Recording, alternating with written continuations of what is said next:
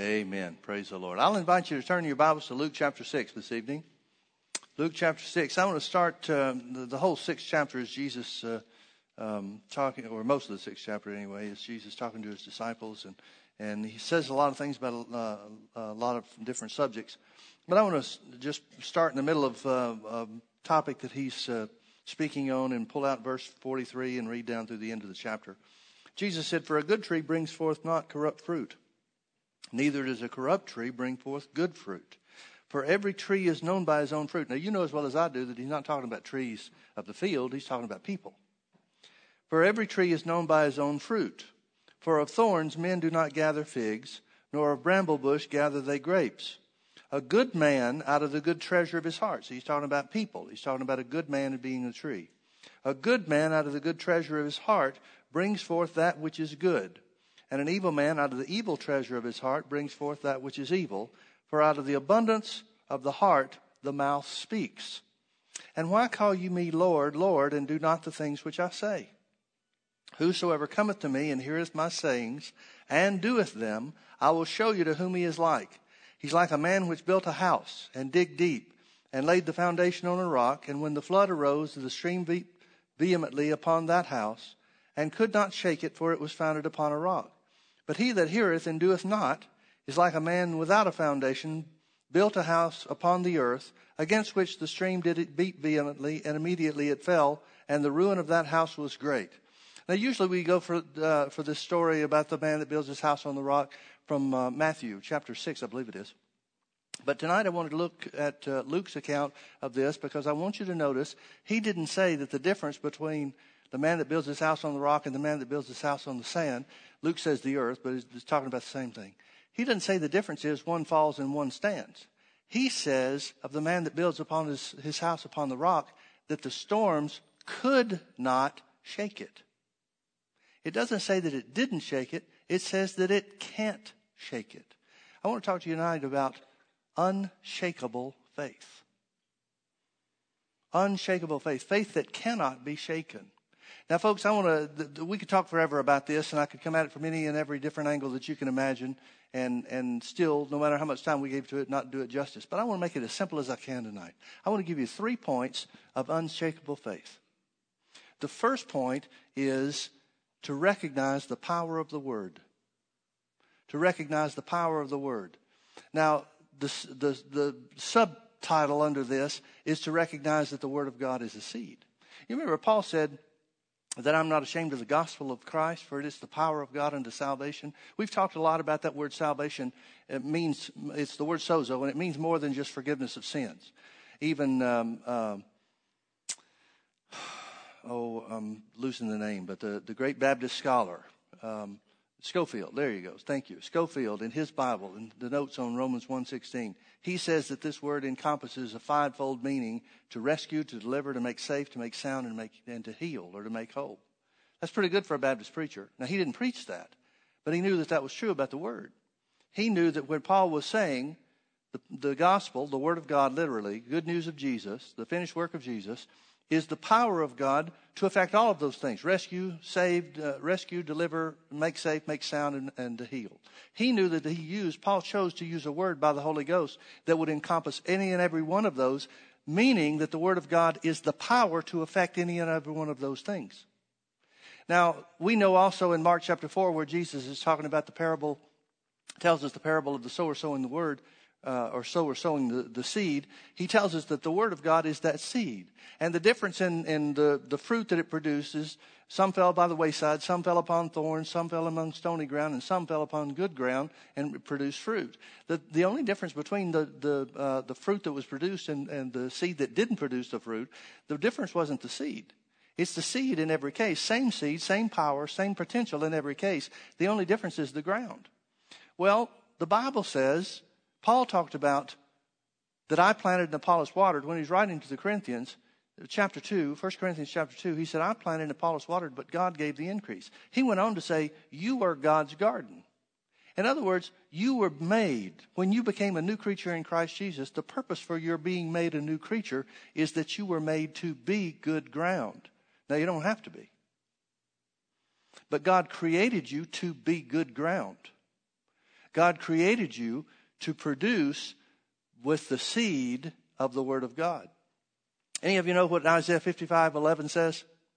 God's talking about my thoughts are not your thoughts. My thoughts are higher than your thoughts, and my ways are higher than your ways. Verse 11 says, so shall my word be that goeth forth out of my mouth. It shall accomplish that which I please, and prosper in the thing whereto I sent it. It shall not return unto me void of power, but it shall accomplish that which I please, and it shall prosper in the thing whereunto I sent it. Do you know the only reason God gave us his word? There's only one reason he gave us his word. There's only one reason that you have promises identified in the word of God. There's only one reason the Holy Ghost inspired writers in the New Testament and in the Old to give us an account of what God said. That one purpose is to fulfill what he said. That's the only reason you've got the word of God. That's the only reason the Bible tells us what it tells us about what Jesus did for us and what belongs to us, is so that the word of God can be fulfilled in you.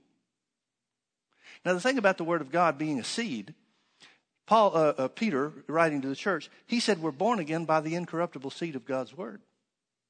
Now, what does that mean? Incorruptible is kind of an interesting word because it means it can't perish. It means it can't lose power. It means there's nothing in the world, nothing in the universe that can change, alter, diminish, decrease anything. Any other words you can come up with affect the power that's in that seed in any way whatsoever. Because God spoke the word and it's unchangeable. You're born again by the incorruptible seed.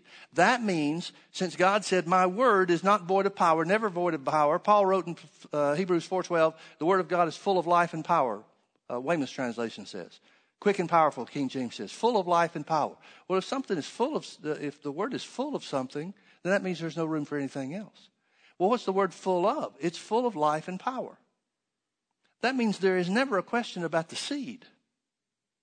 That means there's never can be any question about the seed of God, the seed of God's word. The problem is never going to be the seed. The problem is never going to be the word. And remember in Psalm 107, verse 20, where the psalmist writes, he sent his word and healed them. Why? Because there's power in the word for healing. I like to think of it this way. In Romans chapter 5 and verse 17, it says this. It says, for if by one man, since one man's offense, Adam's, caused the whole earth to be transformed into the law of sin and death, it said, much more they which receive the abundance of grace and the gift of righteousness reign in life by one, Jesus Christ. What that means is very simply this. The word much more, the phrase much more, it's used several times. Paul's the only one that uses it in the scripture. It's used several times in his letters.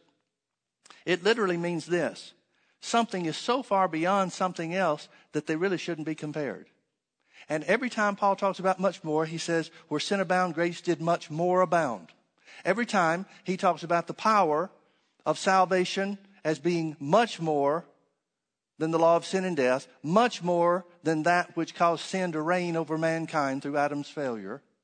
Much more, all the time, every time he uses that phrase much more, he's always talking about how the things of God are so far beyond the effects of sin, the effects of sickness, the effects of the law of sin and death here on the earth, that they really shouldn't even be compared together. What that means for us is this.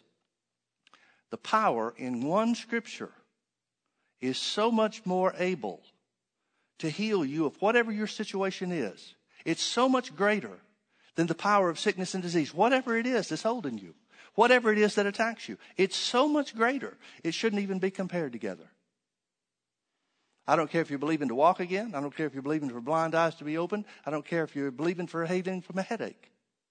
The power of God, the seed of God's word, has so much more power than any power that sickness will ever hold. They shouldn't even be compared. There's mighty few of us that think of the word of God like that when we start trying to apply it. Which is why very few people, statistically anyway, very few people really receive their healing. Because they're praying, they're trying to grab hold of some ritual, some exercise, some set of rules, and trying to work it just right and hope they hit God on a good day. And folks, that has nothing to do with anything. The power of healing is in God's word. If you want to have unshakable faith, faith that cannot be shaken, step number one is you've got to realize that the power is in the seed of God's word. Second thing you're going to have to know is that seed has to be planted. Mark chapter 4, about verse 25, Jesus explaining the parable of the sower sowing the word, he said this. He said, so is the kingdom of God, as if a man should plant seed into his heart or into the ground. The ground he's talking about is into his heart. So is the whole kingdom of God. Here's what everything about the kingdom of God is about. Now, Jesus, when he sent the disciples out, he told them to go two by two, into all the cities before that he would get there. And he said to them, heal the sick. If they'll receive you, heal the sick and say unto them, the kingdom of God has come nigh unto you. So healing has to have something to do with the kingdom of God. He went on to say, if they won't receive you, then shake the dust of your feet off against them, but say to them, the kingdom of God was available to you. In other words, whether they receive healing or not, whether they receive deliverance or whatever they needed from God or not, was up to them. But the kingdom of God, meaning the availability, the potential to be healed, the potential to be set free, was available to them because Jesus had sent the disciples there before. So healing has to be part of the kingdom of God. You remember Jesus told the disciples to pray. When they asked him how to pray, he came up with what the church world calls the Lord's Prayer. It's really not the Lord's Prayer. It's not a prayer it's not a New Testament prayer because it doesn't contain the name of Jesus. But Jesus said in what's known commonly as the Lord's Prayer, he said to pray, thy will be done, thy kingdom come on earth as it is in heaven. Well, concerning sickness, what is the kingdom of God like in heaven? Any sickness there? So it must not be God's will for there to be any sickness in heaven. If there was God's will for there to be any sickness in heaven, don't you know there would be? Why? Because he rules in the kingdom of God. Well, then why did Jesus say to the disciples to pray, thy will be done, thy kingdom come on earth, the kingdom of God on earth, just like it is in heaven?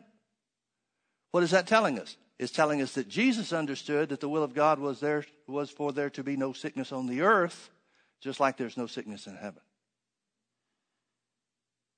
So when Jesus said the whole kingdom of God is like this, here's what the whole kingdom of God's like. In other words, any aspect of the kingdom of God, any aspect of the power of God that you want the word of God to produce in your life, any aspect of healing, any aspect of provision, material provision, any aspect of God's blessings in any and every way works like this. As if a man should speak the word of God into his own heart. That's how you plant the seed. Do you realize, folks, if the word of God is the seed of God's power, and it is, there is only one thing that can keep that seed from producing, and that is for it not to be planted in ground. That's the only thing. That's the only thing there is. Because once that seed is planted in good ground, once that seed takes its place, and that's what the seed's for. The seed is not made to sit on the shelf and look at it and say, oh, isn't that beautiful seed? That seed is not to be set up on high and worshiped and say, oh, we just thank God for the seed. No, the seed is meant to do a job. That's what Isaiah 55:11 is about. It's not void of power. It will accomplish what God sent it to do when it's planted. The only thing that will keep it from producing is if it's not planted in good ground. So the second part of having unshakable faith, faith that cannot be shaken, is you got to plant the seed. You plant it by speaking it. You know, if we were farmers living out in the Midwest somewhere, if we were going to plant a crop, we would have information about how that crop grows, wouldn't we? We'd know if we were going to plant a corn crop, for example, we'd know what time of year we needed to plant the corn kernels, the seed. We'd know based on what the weather reports were. We may get out the farmer's almanac and see what the moon's doing or whatever else. There's all kinds of things that are about farming that I don't know anything about. But you've heard the stories just like I have. Maybe you've got some family that gives you some experience with it or something like that. But anyway, they go through a lot of information gathering. They want to make sure that they plant that seed in just the right way at just the right time. They'll prepare the ground long before it's time to plant. They don't come up and say, well, I got to plant tomorrow, so I've got to plow today. They plow ahead of time. They get it ready. They prepare the ground because they have a purpose in mind. They know that planting is a very, very serious part of their future prosperity. And so what do? Time comes to plant. They go all out. They take whatever time it takes based on the size of their field or garden or whatever it is they're planting. They take whatever time is necessary. They'll do it morning, noon, and night until they get the job done so they get it in just the right way at just the right time. And when it's planted, they say, that's done. Now it's settled. They understand how it works. Their job as farmers, good farmers, their job is to get the seed into the ground. And once it's in the ground, they don't go back over looking and say, now how good a job did I do? Because they take care to do it right when they're doing it the first time. They don't start digging up on edge and say, well, does this look like it's all right now? No, they take special care. They understand how it's supposed to be done. They understand when it's supposed to be done. They do it right. And then they say, that part of the job is finished. They wouldn't consider going out and digging up any seed to take a look at it for anything in the world. Yet that's exactly what most people do when they think they're operating in faith. Folks, the planting of the seed is a very, very important part of the process. And good farmers understand, here's how you plant, here's when you plant, here's what you plant, and now that's done. That sounds a lot like Mark 11:24. Jesus said, therefore I say unto you, what things soever you desire, when you pray, believe that you receive them, and you shall have them. In other words, believe that it's done, and you'll have what you asked for. Believe that it's done. How many times are we tempted by the devil to question, well, did we really plant the seed in our heart? That's one of the biggest questions that's asked me. When people want to know about their healing, how do I stand for my healing? Or how do I know? How can I be sure? And so forth. How can I know that the word is really planted in my heart? And what people don't realize is by their very words, they're digging up their own seed. Now that brings us to step 3. The third step, the third part of the process that we're calling faith that cannot be shaken, is that once you've recognized the power in the seed, wouldn't do you any good to plant bad seed, because then you would have something to worry or wonder about. Wouldn't do any good not to plant it. You'd have the best seed in the world and not plant it, and it's not going to do you any good. But if you've got good seed and you plant it in good ground, in the right way, then that leaves only one thing, and that is looking for the harvest. Once the farmer gets his seed planted and says, that's settled, that part is done, he's dependent on a lot of other things. He's dependent on sunshine, which is outside of his control. He's dependent on rain, which is outside of his control. He's dependent on weather conditions. And that probably has a lot to do with when he plants, when he chooses to plant. He's looking at the forecast. He's looking at what's going to happen. If he sees a rain coming, he wants to get that seed in the ground so it can take advantage of that first rain. He doesn't want to wait till after the rain. He wants to make sure that the rain can benefit the seed instead of just falling on empty ground. But there are things outside of his control. But what do farmers always talk about? Farmers always talk about the crops. Farmers always talk about the crop that they're going to have. That farmer's going to go to town and sit around on the general store bench with the other farmers in town, and he's going to say, I've got the best crop coming that I've ever had in my life. You ought to see the seed I planted. Now, what does he have so far? Nothing. He's got seed in the ground. Hadn't even started to sprout yet. He can't see one thing except from the inside. Now, how does that farmer see his crop? He imagines it. He sees it in his mind's eye. He imagines the corn growing tall. He imagines it's growing healthy. He sees the sun beating down on it. He sees the rain coming every now and then. He sees it causing the weather causing it to grow strong and healthy. He doesn't look for boll weevils. He doesn't look for locusts. He looks at what he imagines that crop to be based on the value of the seed. Based on the value of the seed and his understanding on how to plant it. That's when he starts talking about the crop. Man, I'm going to have the best crop of corn I've ever had in my life. Well, what makes you think, Fred, what makes you think it's going to be better than anything you've had before? Man, you ought to see the seed I used this time. And it was such good seed that I made sure the ground was in good shape before I ever put the seed in it. You just wait. I'm going to have corn that's going to make your corn look like nothing. It's going to be the best corn you can imagine. Now, there are a lot of things that can happen from the time that he plants to when he harvests. For example, if there's not enough water, what's he going to do? He's going to find some way to divert water to where his crops are. What if there's too much water? He'll create some kind of dam around his fields to keep the water from flooding the seed. He's got to take care of it. He's got to give attention to it. But that's part of looking for the harvest. Because if he doesn't care about the harvest, if he doesn't expect a harvest, he's not going to take care of the field. Isn't that true? This is the kind of harvest that the Bible talks about Abraham looking for. Romans chapter 4 says that Abraham was strong in faith. And it says how he was able to maintain that strength of faith. One translation says it this way. It says, but looking unto the promise of God, Abraham waxed strong in faith. Looking unto the promise of God. What does that mean? That means he looked away from his symptoms. That means he looked away from his symptoms. I think some people do this in reverse. Looking unto their symptoms, they wax weak in faith and forget about the promise. But folks, you need to understand something. The symptoms, the pain in your body, the circumstances of your flesh have nothing to do with the power of the seed. It has nothing to do with the fact that you planted the seed and you planted it well. It has nothing to do with that. There is no reason to doubt the value or the power of the seed. There's no reason to doubt the fact that you planted it and settled it and now it's done. Just because you've got a pain in your body. But that's what the devil does. What's his purpose? The devil's trying to get you to look away from your harvest to look to your pains and to your symptoms. Don't let him do it. Turn with me over to Matthew chapter 14. Matthew chapter 14. I want to start in verse 22. Here's a story that we're all familiar with. It's not about healing, but it is about faith. Matthew chapter 14, verse 22. And straightway Jesus constrained his disciples to get into a ship and to go before him unto the other side, while he sent the multitudes away. And when he sent the multitudes away, he went up into a mountain apart to pray. And when the evening was come, he was there alone.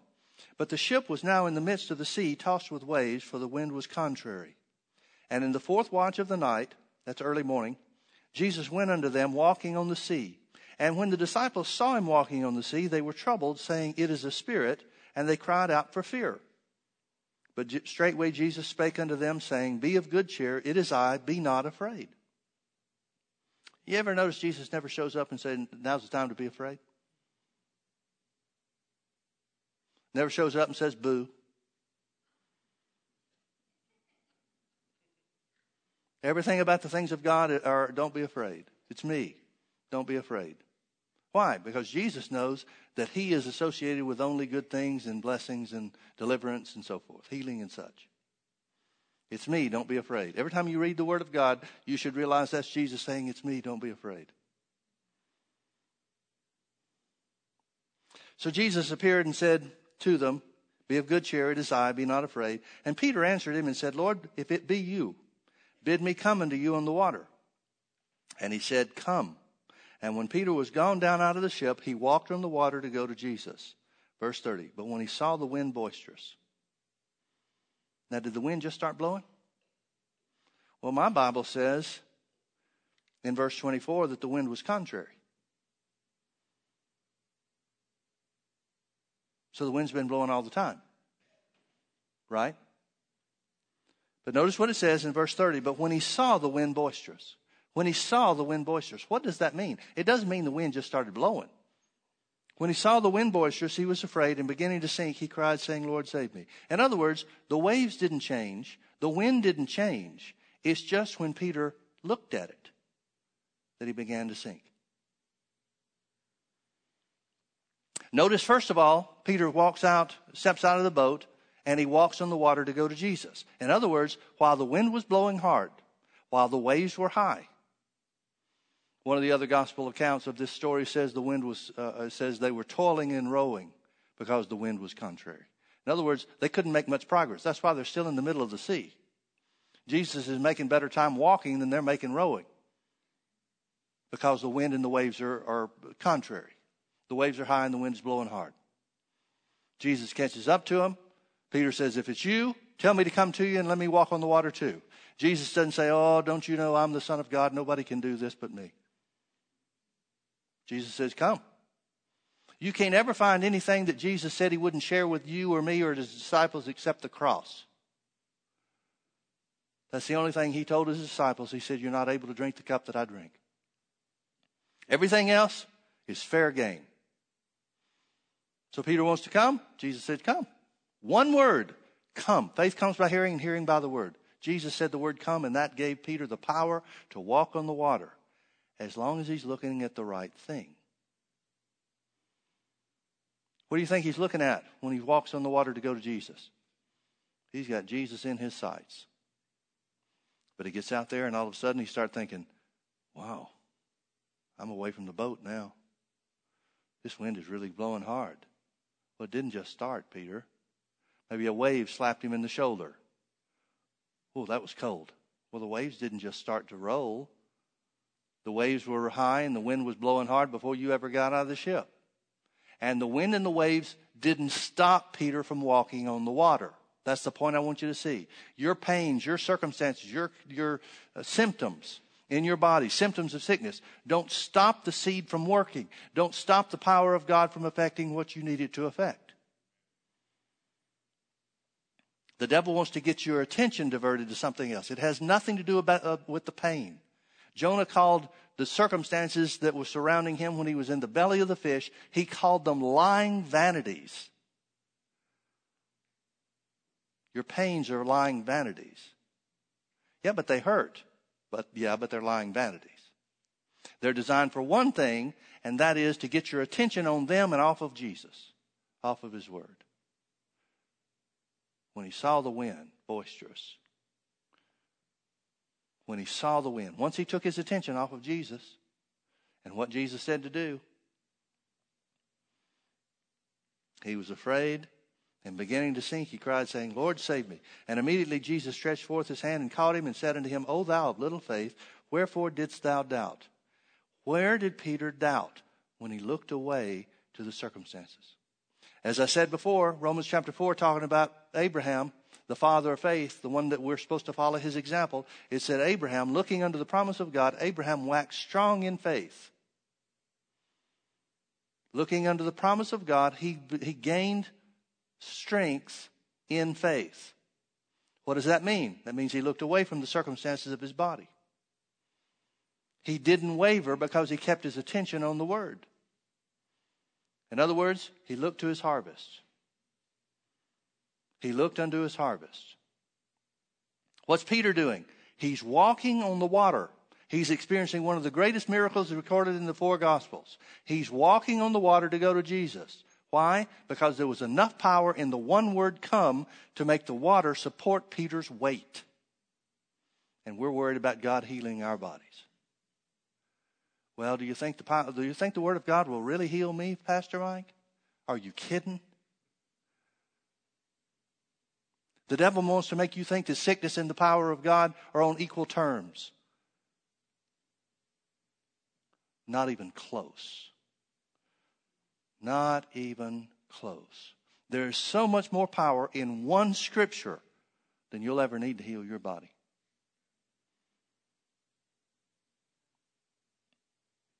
Well, what should we do, though, Pastor Mike, if the symptoms persist, if the pain comes back? What should we do? Rebuke it. Call it a lying vanity. Because the Bible says that you were healed by the stripes of Jesus. And the Word of God is truth. Not the Word of God is true. That would mean it contains truth.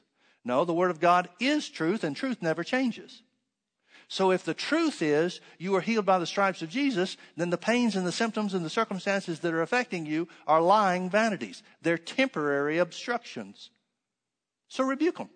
Pain, I rebuke you in the name of Jesus as a lying vanity. Because Jesus took my infirmities and bore my sicknesses, and that's the truth. You can't stay in my body, because the truth is I was healed by the stripes of Jesus. Not going to be, was. That's done. So what are we to do? Look to our harvest. Just like Peter had the opportunity to look at the goal ahead of him. Look at the goal, the thing he had his sights set on first. Walking to Jesus. He could have walked to Jesus and walked all the way back. They could have walked backwards all the way back to the ship if they wanted to. As long as he's looking at the right things and keeping his eyes off the wrong things. Folks, you need to understand something. Thinking faith, speaking faith, and acting faith will always manifest what you need. Always. There's not enough power in the devil's arsenal to keep it from happening. This is not a struggle between God and the devil to see you get your promise or see you get your healing. That has nothing to do with it. The work is already done. It's simply a matter of transfer, and you're responsible for the transfer, not God. God says, here's what's yours and here's how to get it. How do you get it? You recognize that the seed is the power of God. You plant the seed once and for all, and then you look for the harvest and keep your eyes on that. See, folks, the way to keep the seed planted is to speak what God's word says. Sooner or later, it'll become real to you, and you'll start thanking God for the answer before you ever see the answer. That's faith in its highest form. That's what Abraham did. Abraham was strong in faith, giving glory to God. What caused him to be strong in faith? What caused him to be strong in faith was he kept his eyes on the promise, looking unto the promise of God. He staggered not through unbelief.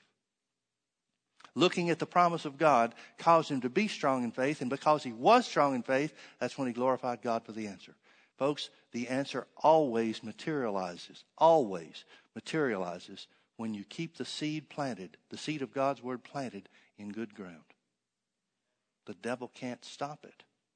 That's faith that cannot be shaken. Let me close where we started in Luke chapter 6. Jesus said, whosoever cometh to me and heareth my sayings and doeth them, I'll show you to whom he's like. What does he mean by doing his sayings? Taking the seed of God's word and planting it in your heart.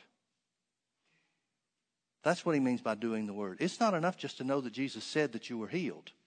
It's not enough to know that the Bible says that healing is yours. You've got to take it, plant it into your own heart, and take possession of it by keeping it in the ground.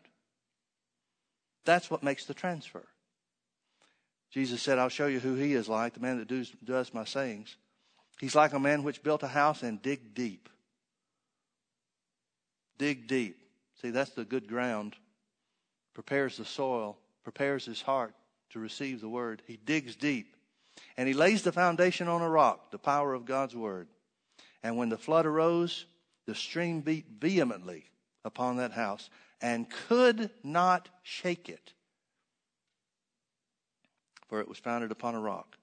But he that heareth and doeth not, he that just knows that there's scriptures in the Bible about healing, knows that God sometimes has brought healing to certain people, but you never know how he's going to do it or whether he's going to do it for me. That's hearing and not doing. Another thing about that's hearing and not doing is saying, boy, wasn't that a great message? And then doing nothing about it.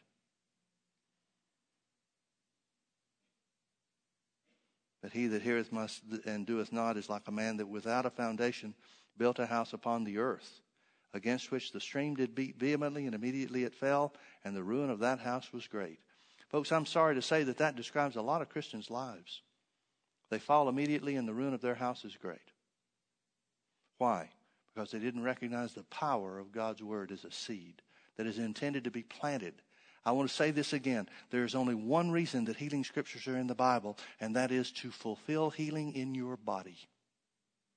That's why God spoke what he did about healing, is so that you could have healing fulfilled in your flesh. Whether it's blind eyes, crippled legs, cancerous tumors disappearing, whatever the case, the power of God's word is more than enough to take care of whatever you need. It'll show up every time. Every time. Let's pray. Father, thank you for your word.